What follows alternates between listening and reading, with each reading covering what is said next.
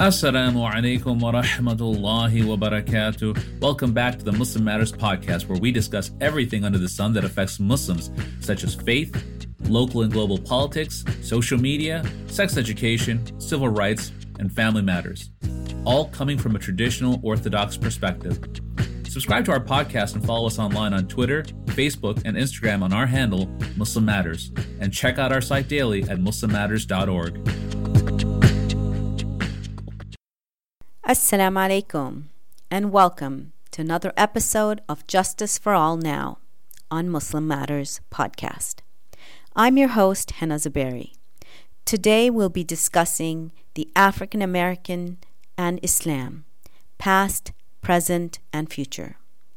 My guests today are Sister Islah Abdul Rahim and Sheikh Mohammed Jabir.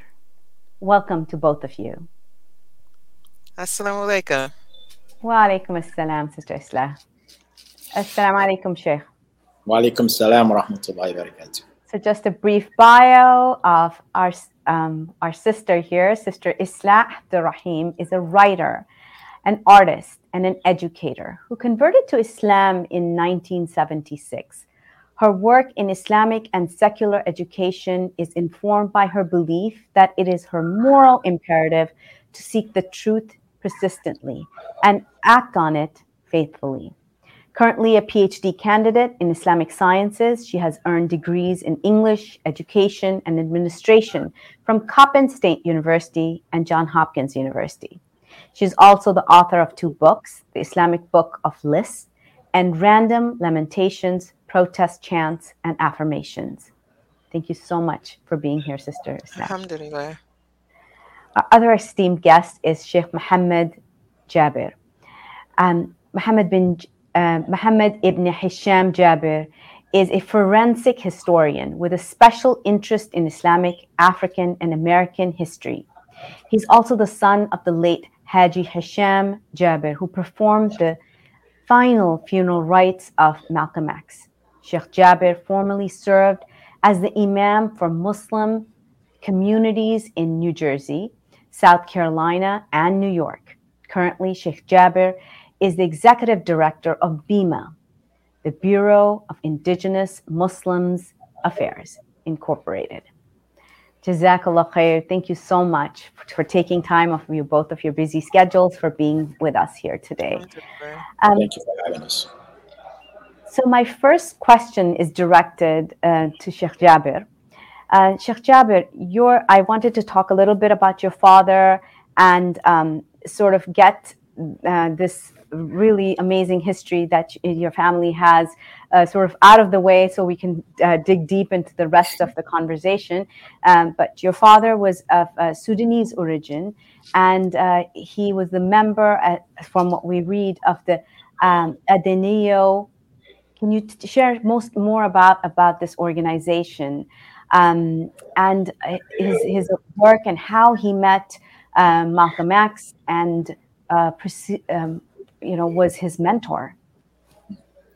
Bismillah ar-Rahman ar-Rahim. Yes, just briefly talk about my family.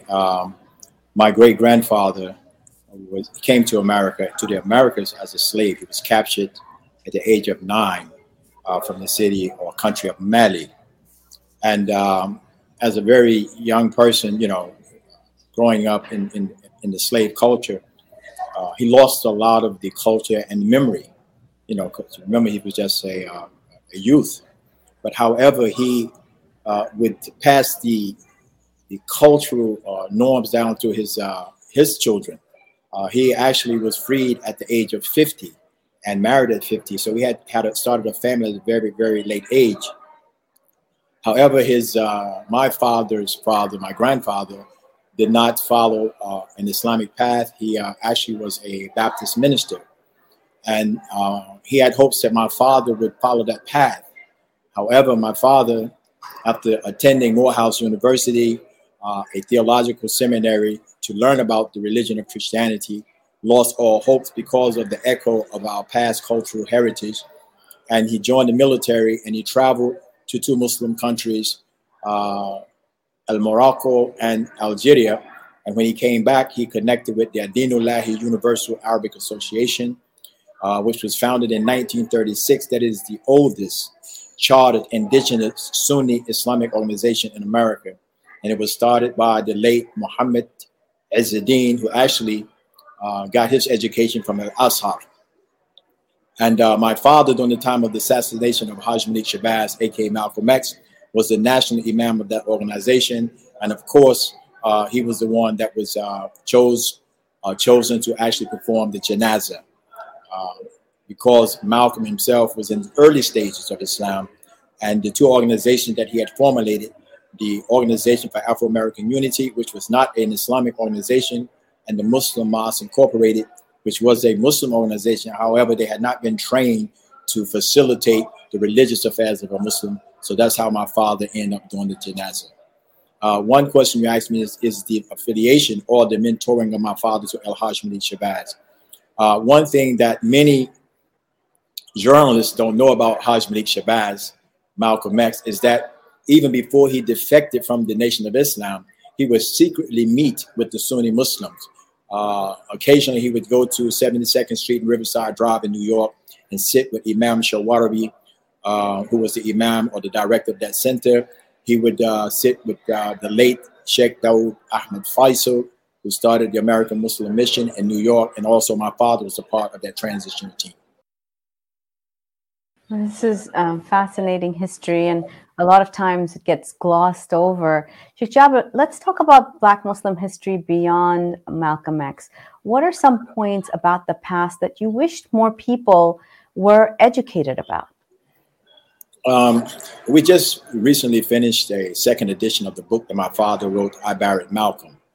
And we was actually trying to address or answer the cry of his wife, the late Betty, Hajar Betty Shabazz, who said the Black nationalists has claimed Malcolm, the liberals have claimed Malcolm, but when are the Muslims want to claim Malcolm?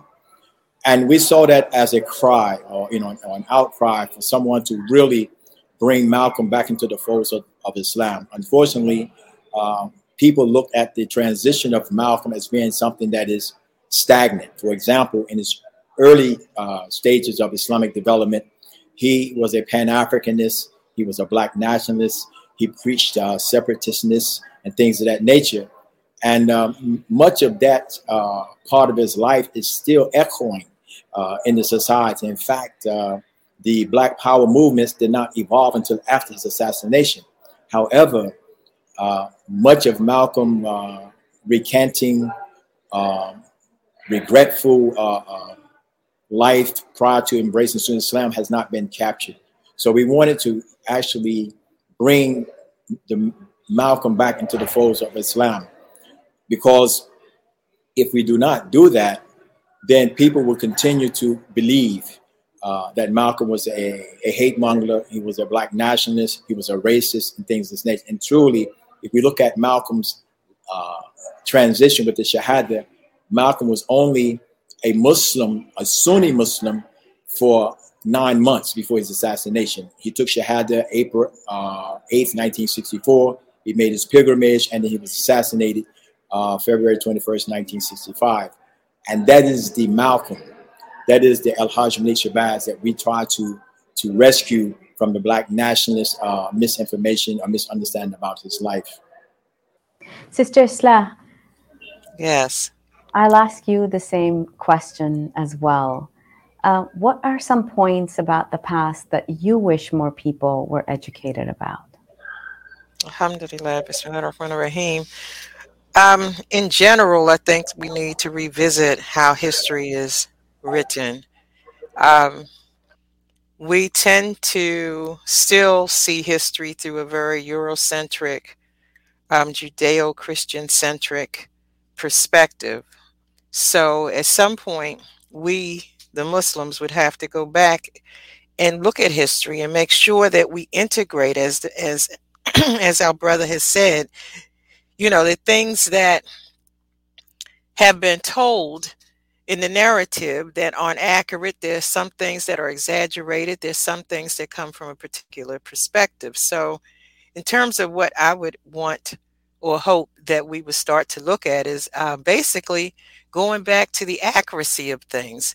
It's not even it's not even feasible that we would continue repeating the narratives that have been taught to us when we were young and in our history books. We need to re-examine that. Um, there are a lot of things that are being discovered now about our history, about the contributions that Muslims have played in the establishment of this country, um, African American and other nationalities and ethnicities, but they all have played a role in the establishment of this country. And that's sort of overlooked, glossed over, and we need to make sure that that is highlighted. So, you know, in terms of as an educator, one of the things that I wish we understood was that, because it's important to have representation in curricula, and when you don't see yourself, it's easy to not see the relevance. So one of my goals is to make sure that the ways we set up our curricula, our training programs for teachers, our educational programs are culturally responsive and do reflect the totality of our experience and do include the Muslim history in that. Alhamdulillah. Alhamdulillah. And currently you're conducting research. Can you share what you're working on? Alhamdulillah. Well, I am currently pursuing a PhD in Islamic sciences. And the reason why I chose that area, alhamdulillah, is because I've been involved in teaching Islamic studies for a number of years, for decades. And I'm also an educator. And I wanted to look at how those two areas come together. So my dissertation is basically on the intersection between race, religion, and language in the Arabic acquisition processes of Black and Latino converts. So I'm looking at how language represents power and control, and in this case, the Arabic language, who has access to it, how it has been promoted to be learned among the converts, how we're being taught Arabic, who controls that teaching, and whether or not there are any cultural implications. So I've done a survey of close to 300 Muslim converts to determine their beliefs and feelings and dispositions about learning Arabic, their experiences, whether or not they've have had to deal with any prejudices or microaggressions in the learning process. How do they feel they learn best, and if that's being addressed? And I'm also doing in-depth interviews with probably about 15 people who have achieved some level of Arabic proficiency and who are Latino and Black Muslim converts in the West. And I'm trying to find out how their experiences relate to what the surveys are saying. So really, it's a new field. When I did my literature review, I found that there were no research studies on how we as Black people learn this language. And the Arabic is such a critical portion of our deen, understanding that Arabic, that I wanted to make sure that I went back and tried to capture this. So I'm hoping that this will be the start of other researchers coming behind me and improving on what I come up with, and also opening the doors for further research. Powerful stuff. I wanted to talk a little bit about the past. Often we are told that African American Muslim history started perhaps a couple of decades ago, maybe 100 years ago. But we all know that that's a false narrative that continues to be pushed out, part of the Islamophobia, to make all Muslims be labeled as foreigners. So as far as both of your experiences and your studies, Could you share with us, where do you believe Islam, how did Islam come to the United States, and what part have been retained from that time? So Sheikh Jabir, if you could go first. But I want to just say something before we go into that. When we're talking about Islam in America, we have to set a standard. What is Islam, and how are we viewing Islam? Because anything that has a label on it or ascribe to Islam does not fit the standard of the Quran and the Sunnah. And I'm saying that to say that history as a Muslim goes all the way back to the 1920s, okay? And that when we talk about the culture of Islam, the Adinullahi Jama'at al-Arabiyyat al-Ummamiyyah, or the Adinullahi Universal Arabic Association, was never void of any of the cultural support, such as the Arabic language. We was learning Arabic in the 1920s and 30s and 40s. I spoke Arabic and never left the country because I was cultivated in an Islamic village. So I wanted to ask Sheikh Jabir about his experiences with what Sister Islah was talking about before the break, about Arabic and its the use, learning it in the African American community and amongst Black Muslims. I am a recipient of the oldest Islamic institution, Sunni Islamic institution in America. We referred to it then as Orthodox Islam. And our institution was established in 1938 by Professor Muhammad Azzeddin. When we talk about Islam, we have to set a standard of what we mean when we say Islam. Sister Islah, while he, perhaps we can work on the next question while we get Sheikh Jabir. Inshallah.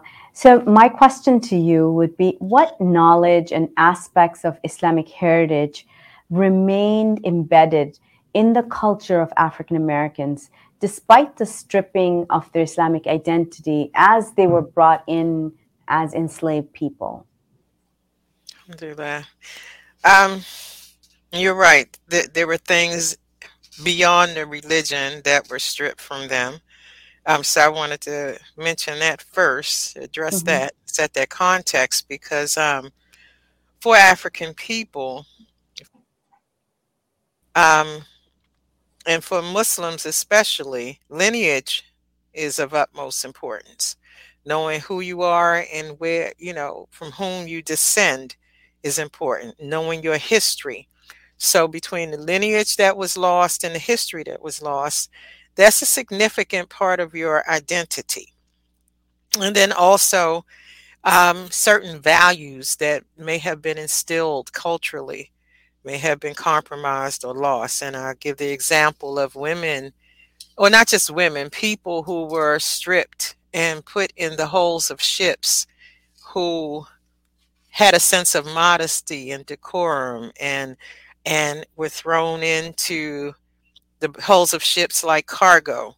That over time, and the stripping of your identity and your humanity through enslavement also serves to undermine your sense of self. So those things had an effect. But there were things that we still retained, alhamdulillah. We still, even on these shores, were a law conscious, God conscious people. No matter what we called him, we were people who were very much aware of the existence of a higher power, and that did not end. It's something that you cannot extinguish because it is transferred and transmitted from generation to generation. We also retained some Arabic words and phrases. And I think a lot of people have done the research. This is not my original research, but names like Bilal being a derivative of Bailey. Bailey is, being a derivative of Bilal, and Suli, Suleiman, Solomon. There were words and phrases that were carried over. But I also noticed that within our religious rites, in the days of slavery, some of the slaves would participate in a form of worship that they called the ring shout, and they would circumambulate some structure, or rock, or tree, or they'd circumambulate while they were um, shuffling and saying a chant. And some historians and scholars have likened this to making tawaf. And what's interesting is that the ring shout was done in a counterclockwise motion, as is tawaf, as is the circulation of blood in the body and other things. So it was a connection there. That divine connection was not lost with that.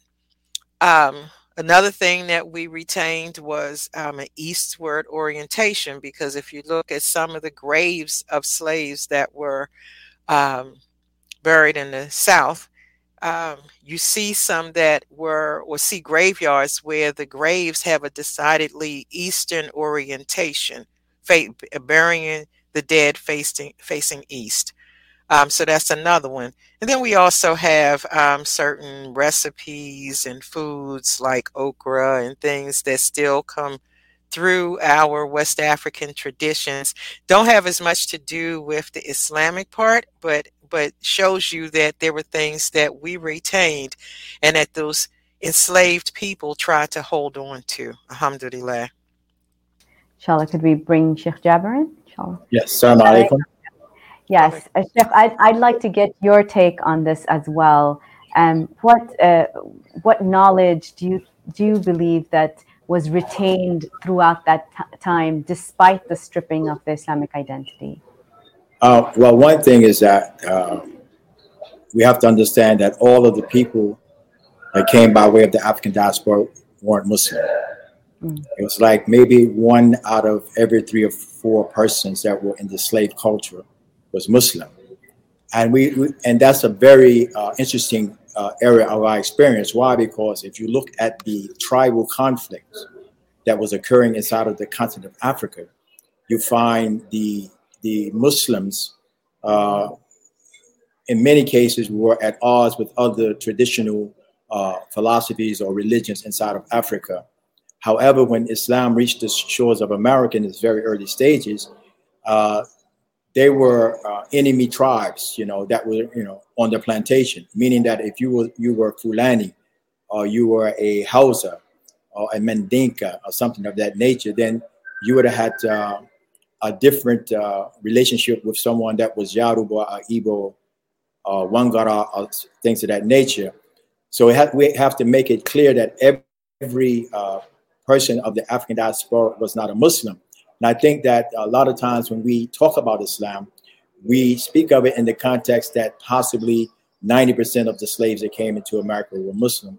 And that's not true. Though the Muslim culture and the Islamic identity was preserved more so than the non-Muslims in the first, second, and third generation. However, after 4 generations of servitude, I think that the African-American experience, the slave culture erased all the cultural identity from the people, and they became monolithic. So when we talk about Islam in America from the position of people of African diaspora, it is a new introduction to the people, because nowhere in the history books did it mention Muslims in the, standard American history text. So it appears that Islam entered into America as a foreign ideology or foreign religion. But we have evidence, as early as the 20s, the brother Seti Majid, who came from Sudan, and right after World War I, he began to teach Islam. We had something called the Moorish Science Temple. He himself attacked all pseudo-Islamic groups and tried to make the correction. We have the Ahmadiyya movement by Mufti Muhammad Sadiq. He also tried to make the correction with that. What I'm saying this to say that Islam has been in our culture for 100 years, but yet we start with Islam in the 40s and 50s. Okay, when we have organizations that were established in the 30s that we have no narrative about it. For example, if I say the Dinullahi Universal Arabic Association, it's probably the first time that a contemporary Muslim have heard that name. If I say Sheikh Muhammad Izzuddin, it's probably the first time they ever heard that name. And I'm saying this to say that there have been a great suppression of the Islamic identity. My father did the janazah for Al-Hajj Malik Shabazz. He appears in the current report for social disorders. He's also in the Black History Ebony magazine. He appears in many, many photos, but yet his name is not mentioned. You know, they don't mention that Hajj Malik Shabazz, Malcolm X, was buried by a Muslim, and who were these Muslims and what was the organization and so forth. We'll have tons of information about the early presence in the culture. And what happens is that all of that has been circumvented. And they start with Malcolm's defect of the Nation of Islam. And as though Malcolm obtained his true understanding of Islam when he made the pilgrimage to Mecca. You see, this is misinformation. When Malcolm himself, knew about Muslims in America, and there was a thriving Muslim community in America that needs to be inserted. People like myself have not been mentioned or even recognized in the historical fabric of the evolution of Islam. As I mentioned earlier, there was nothing missing in our education as a Muslim. There was never a conversion or a transformation that was needed because we started out on the Sunnah. Professor Muhammad Izzuddin himself came back from Egypt as a representative of Seti Majid to continue his mission. So I'm saying this to say that the contemporary information about the history of Islam in America has entered into what we call the literary world. We have 617 declassified FBI files on our organization of integration and all types of negatives to try to stop the growth of Islam. However, when we look at the life of Hajj Malik Shabazz, we take that as a standard as how Islam reinvented itself in America. And I think that this is poor research. I think that this says something against historians who actually trying to bring the truth about what was Islam, how it was in the early 20s and 30s. And as Muslims, I think we have to stop looking at Islam as an evolving identity or an evolving philosophy that reached this full development in the 1900s and so forth. We as Muslims understand that Islam was perfected during the time of the Prophet, peace and blessing be upon him. And there have been pioneers who have championed that and kept Islam unadulterated in its pristine, pure form, even in the 20s, 30s, and 40s. And they are living recipients of that no one ever come to and talk about those actual highlights in Islamic history. My next question is to you, Sheikh Jabir.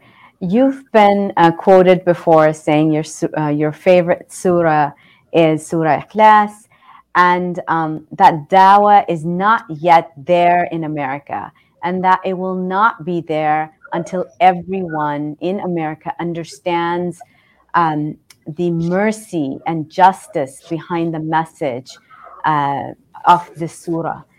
Can you tell us more about these thoughts and what efforts should imams and others who lead the Muslim community in the United States, especially the African American community, what is your message to them? Yes, I think we have to go back to the Black Power struggle in the 60s and the position of the Muslims. I grew up in a diverse, integrated Islamic society. We had people in our community that was from Yemen. We had people that were in our community from Syria, from Sudan, from all over in the 20s and 30s. Okay, now my father himself is cited in the Kerner Report, 1967 riots. He stood between the tanks, flanked with National Guards, okay, and the rioters, because the mayor of that city, Elizabeth, New Jersey, Dunn, had given the order shoot to kill. And he himself carteled the riot, were not to destroy the society. The position of the Muslims were not to burn down the buildings. We have always operated in a society where our role is just to invite people to Islam. We have no agenda of aggression, and again, we could not totally embrace the Black Power struggle, the Pan-Africanist struggle, and even Malcolm himself. Once he encountered one ambassador from Algeria when he was talking about Black nationalism and the struggle for social justice. He asked him, Malcolm, what does this say for the people of Morocco? What does this say for the people of Algeria? What does this say for the people of Egypt? All of those people are struggling for the colonization of Africa, and they're struggling for social justice. So the platform of Malcolm had to be broadened. And again, Malcolm himself, like I said, was actually isolated from a lot of the dynamics of Islam that was going on in America. And he said that in his Hajj, when he completed his Hajj, he said, I think I may be the first American Negro to perform the Hajj. Well, we had tons of Hajjs that had performed Hajj. We had Abdul Rashid from Philadelphia, Lynn Hope. We had Hajj Wale Akram, who started the first mosque in Cleveland, who made Hajj in 1957. We had Hajj Hassan in 1952 in New York. My father had made Hajj in 1962. What I'm saying is that, but he felt that he was the first Haji that had made the pilgrimage. But because the Muslim had a different approach for social justice, it wasn't a violent approach. It wasn't an aggressive approach. However, the anger was still there to fight off discrimination, oppression, and things of this nature. Even Leroy Jones, we know him as Amir Baraka, who my father gave Shahada to him and his wife. They had a difference of a position about bringing about social justice. They were more forceful. They were about violence. They were about burning down cities. So we felt that if we could bring Islam, right, the true Islam to the society, that it would remove the stigma of a violent revolution. Even Malcolm himself said, perhaps if America could look at Islam, it would solve the race problem. So we always looked at Islam and the elements of Islam, and our Prophet Muhammad, peace and blessing be upon him, has been a mercy for all the nations, you know. And he suffered the worst case scenario.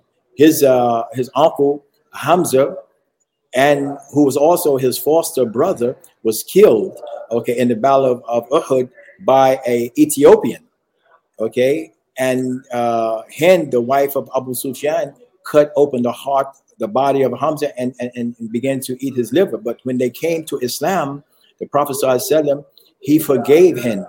Okay, he told Wahish, I forgive you, and you just can't live in Medina because it hurts me so much. What I'm saying is that if we have to look at the mercy that Islam brings, you know, we have to be able to separate what has transpired in the past, because we never want to be able to rectify that. Those people are to be held responsible for the injustice that they impose upon the people. Our plight is in real time today as Muslims, but we can never deviate from our Islamic principles of how to deal with the human being, even if in the worst case scenario of oppression, injustice, discrimination, we still have to be Muslim at the end of the day and address it according to example of our Prophet Muhammad and the dictates of the Quran. Jazakallah khair for that. Sister Islah, I'd like to ask you your thoughts of the current on the current state of affairs of Islam in the United States, in the communities that you live and work in. What are some positive developments that you've seen, and what are some things that worry you? Alhamdulillah. Well, in terms of positives, Islam is growing. More and more people, you know, come and take Shahada. Alhamdulillah. That part is good. I think that some of the masajid that have been traditionally segregated ethnically or racially have started to make attempts to address that, bring in diversity and welcome people into their congregations that are from different backgrounds, and that's good. In terms of, and we give praise for all of that. In terms of the things that concern me, I liken this period to our adolescence in America. We went through an infancy of coming to Islam, of people discovering their Islamic identities, of figuring out as our brother has mentioned, what is and what isn't Islam, and what is from Quran and Sunnah and what is not. And it's sort of carried over into this era where, and I call it our adolescence, because we're trying to figure out, again, still figuring out our identity, maturing into, are we going to follow the Sunnah, Quran and Sunnah, or are we going to follow personalities? How are we going to integrate technology into the transmission of ilm? Whereas, our tradition may suggest that we work with a teacher, study with a teacher. And because of the availability of information, we don't have to necessarily sit with a teacher in order to get information. And so we have, as a result of that, people who have not studied formally under someone, but who, because of technology, can command a following. So we're going to have to contend with that. We also have to look at, right now, there are issues about the role of the masjid in the community. And I think that technology has played a role in that, in the sense that, I became Muslim in the 70s. And for me, as I was telling some younger people the other night, the masjid was everything. I couldn't wait to get there. I was happy when there were activities at the masjid beyond just the Salat and Jumu'ah. It was the center of our existence. Not so much now. You have Muslims who become Muslim and never really visit the masjid. So we have to, look at how the role of the masjid is evolving and make sure that it is in line with the role it has played in Islamic tradition. So right now, I think that oh, I'm sorry, and also two big issues that I think that we're dealing with right now are the issues of race and gender, and how Islam will move from the beliefs the ideals that we have been taught, to the practical implementation of those ideals.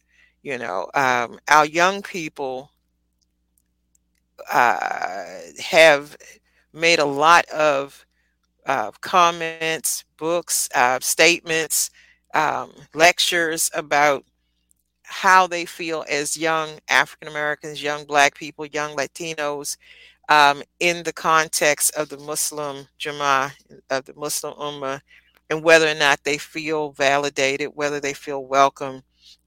And I was explaining that when I accepted Islam, we were so eager. We were so eager to be in this fold, and we looked at it as almost our metaphorical North Star. This is the way to everything from liberation to it was our hope. And we came in, and then shortly thereafter, we started to realize that all was not as it may have appeared to be, and that the practice was somewhat different. And our children and our children's children are now grappling with that. And so we have these issues, that we have to contend with. Our role in terms of the world ummah. How do we fit with that? What is our responsibility toward other groups of Muslims all over the world? And a lot of this has been, or all of it really has been spelled out in Islam, but we are now in the process of growing up Islamically. How do we actually start to implement these things, these ideals? And what will be my generation's legacy in doing that?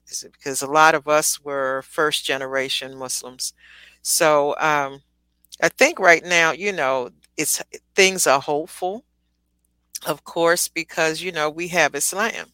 But as we as we watch, and I'll call it, as someone else has said, the system of the Dajjal being unfolded, as we get closer to the last days, we will find that there will not always be clarity unless we hold fast to the rope of Allah, unless we turn back to the traditions of the Quran and Sunnah.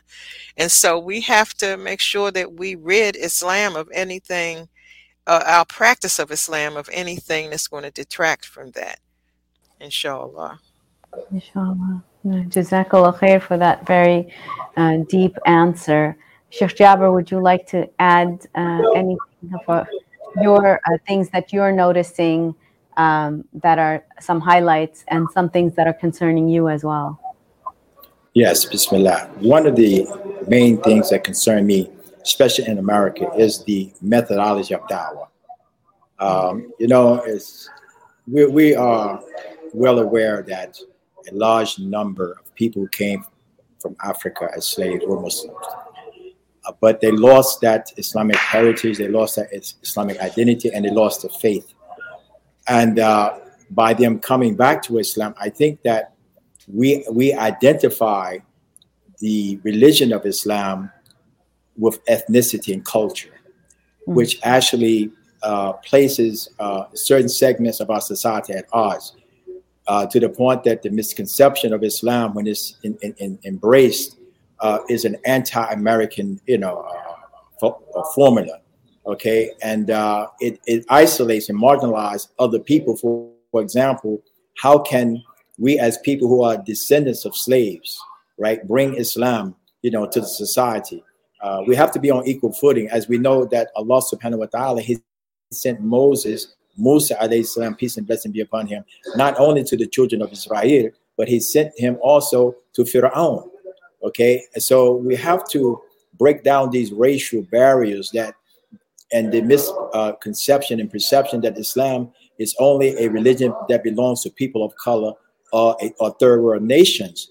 And that if we can bring pure Islam, the theology of Islam, without culture and ethnicity attached to it, I think it will have a greater impact in our society, that people can look at like the sister said, we have to go beyond personalities. We can look at the very articles of Islam, the very values and principles that Islam offers, its problem solving methods and so forth and so on. And we have to go back into history and see these examples actually as they were implemented during the time of the Prophet, peace and blessing be upon him. As we know, the Kaaba, the sacred house of Mecca, was attempted to be destroyed by an Abyssinian by the name of Abraha. However, the first migrations of the Muslims were to Abyssinia. Okay, was to an Abyssinian nation.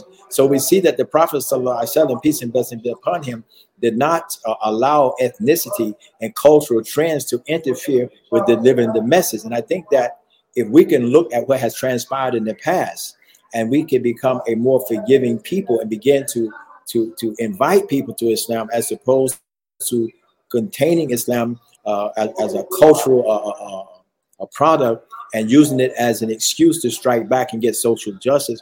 I think that is the problem that we are running into, that some people are just closing their ears and their eyes to the beautiful message of Islam, because the presenters of it have with it a tainted idea of racism, or and the idea that Islam is going to bring about a liberation for a particular people. And I think if we can move beyond that and allow the theology of Islam to integrate in the culture, that people will be able to look at the benefit and use the Prophet, peace and blessing be upon him, in the proper context as a centerpiece, okay, of the example of how we solve our problems.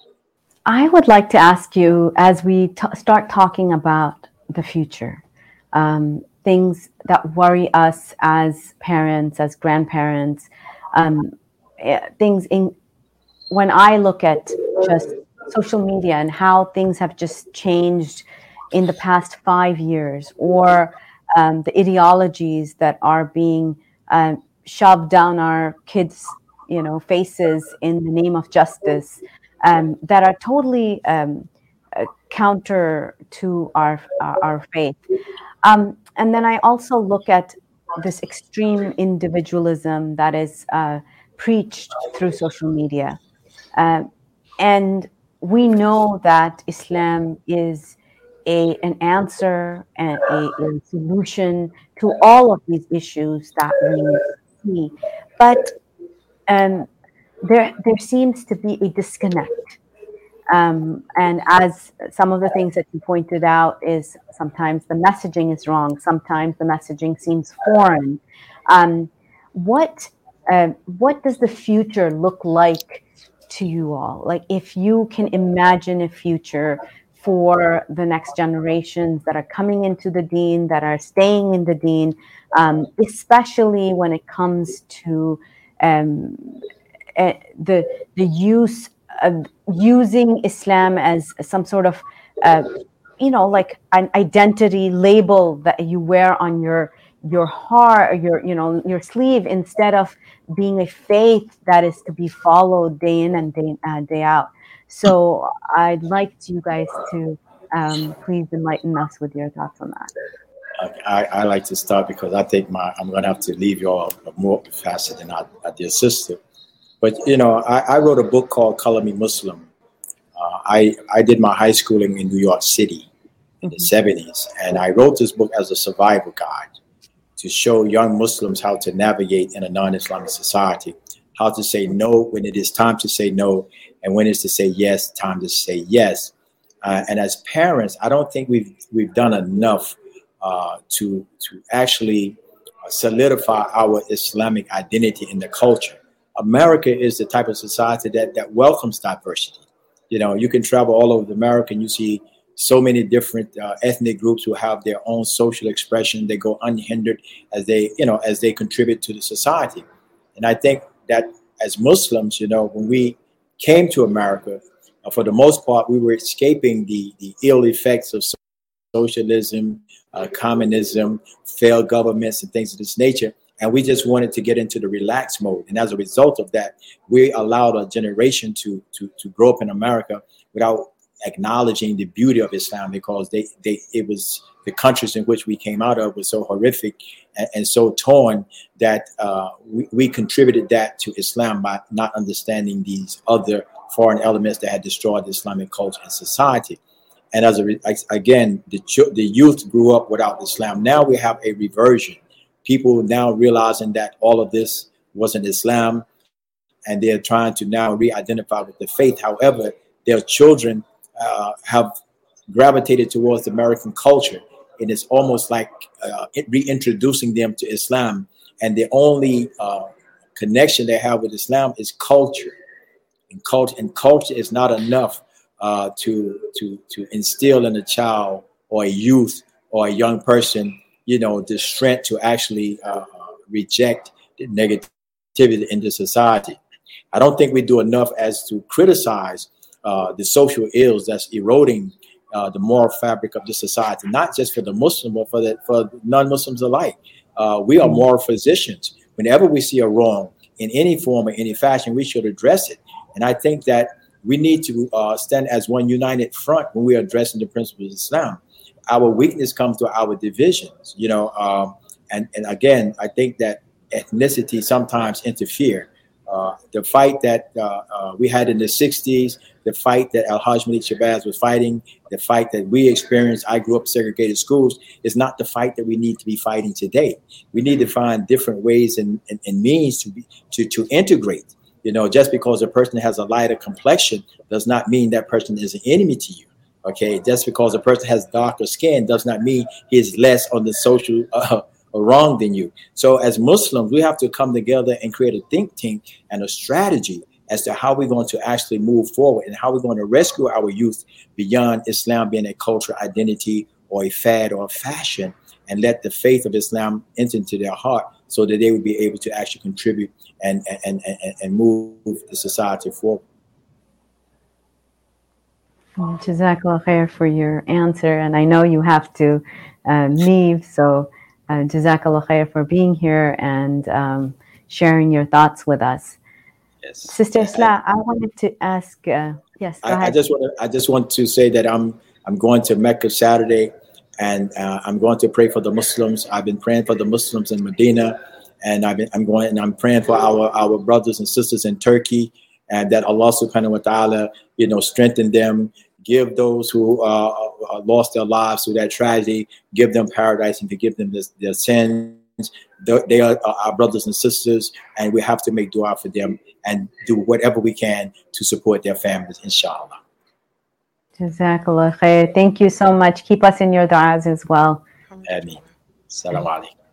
Wa alaikum assalam.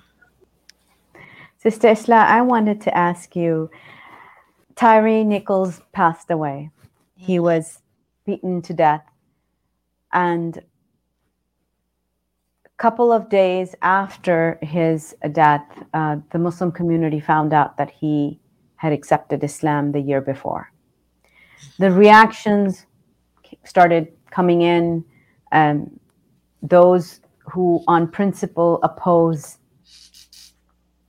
police brutality issued their statements regardless of whether he was Muslim or not. Whereas the rest decided that his life was only worth it once they found out that he was a Muslim brother.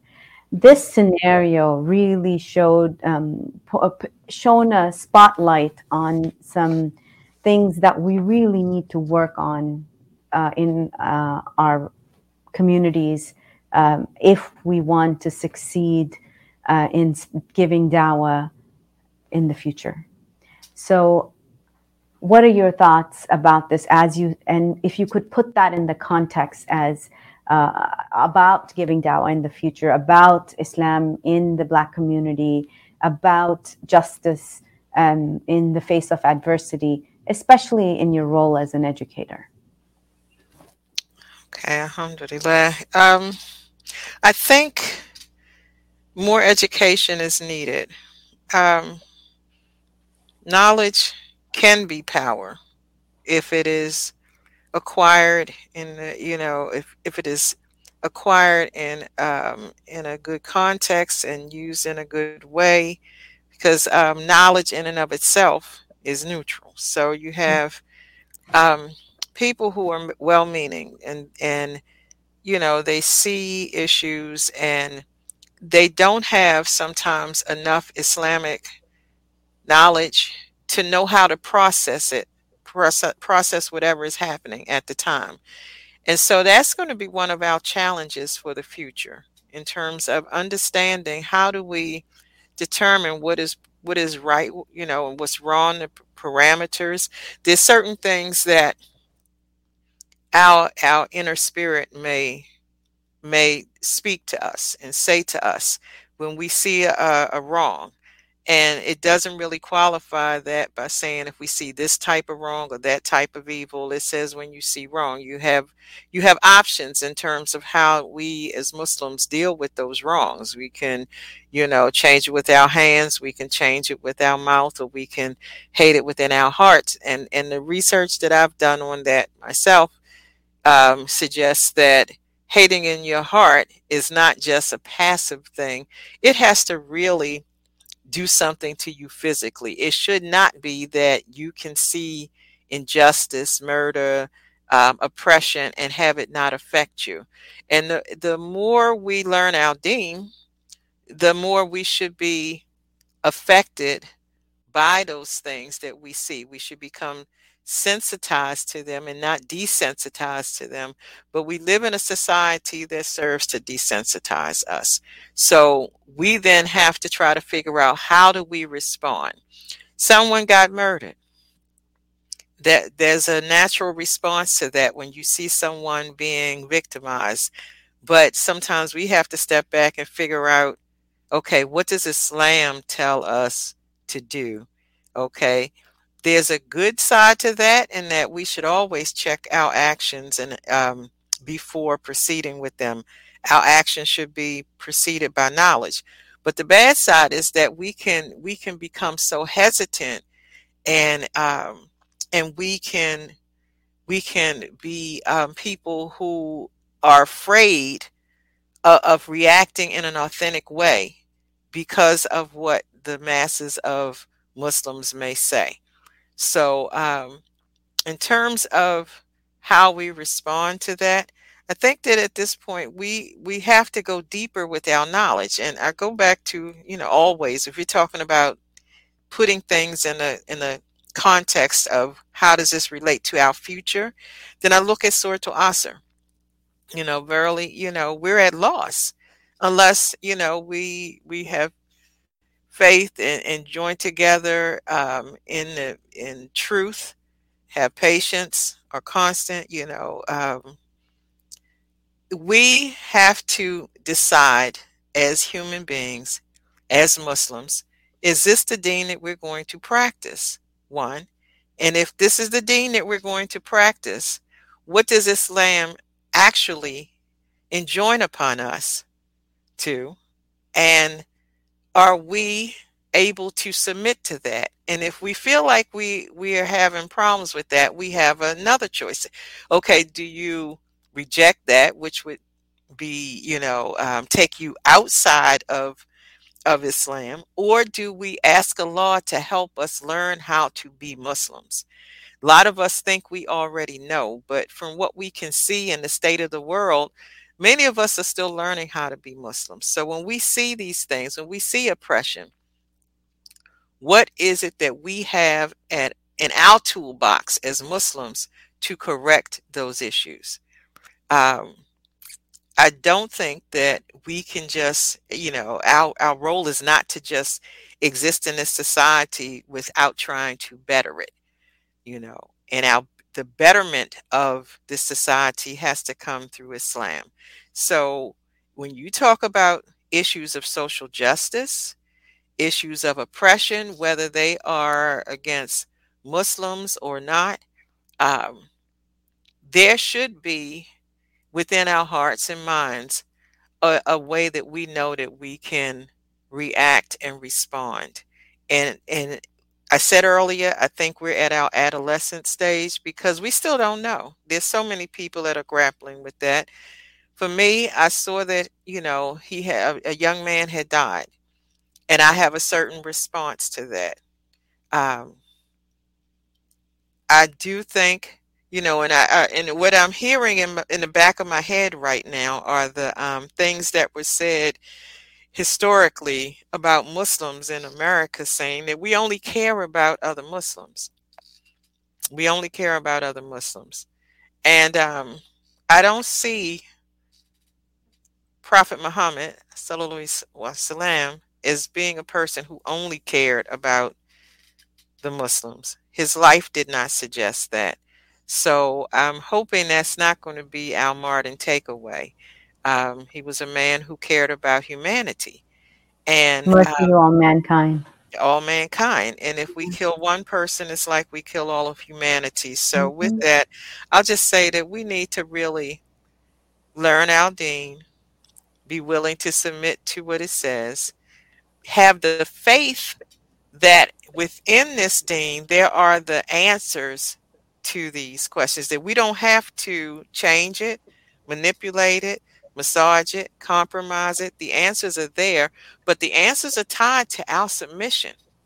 We have to submit to this deen in order for us to be able to implement the cures for the problems. So that's my takeaway, and that's my hope, is that we start to learn more and more and go back to really studying and trying to submit and implement this deen. Well, thank you so much for your time. It's always a pleasure to talk to you. And thank you for being with us here on the Justice for All Now show. Thank you.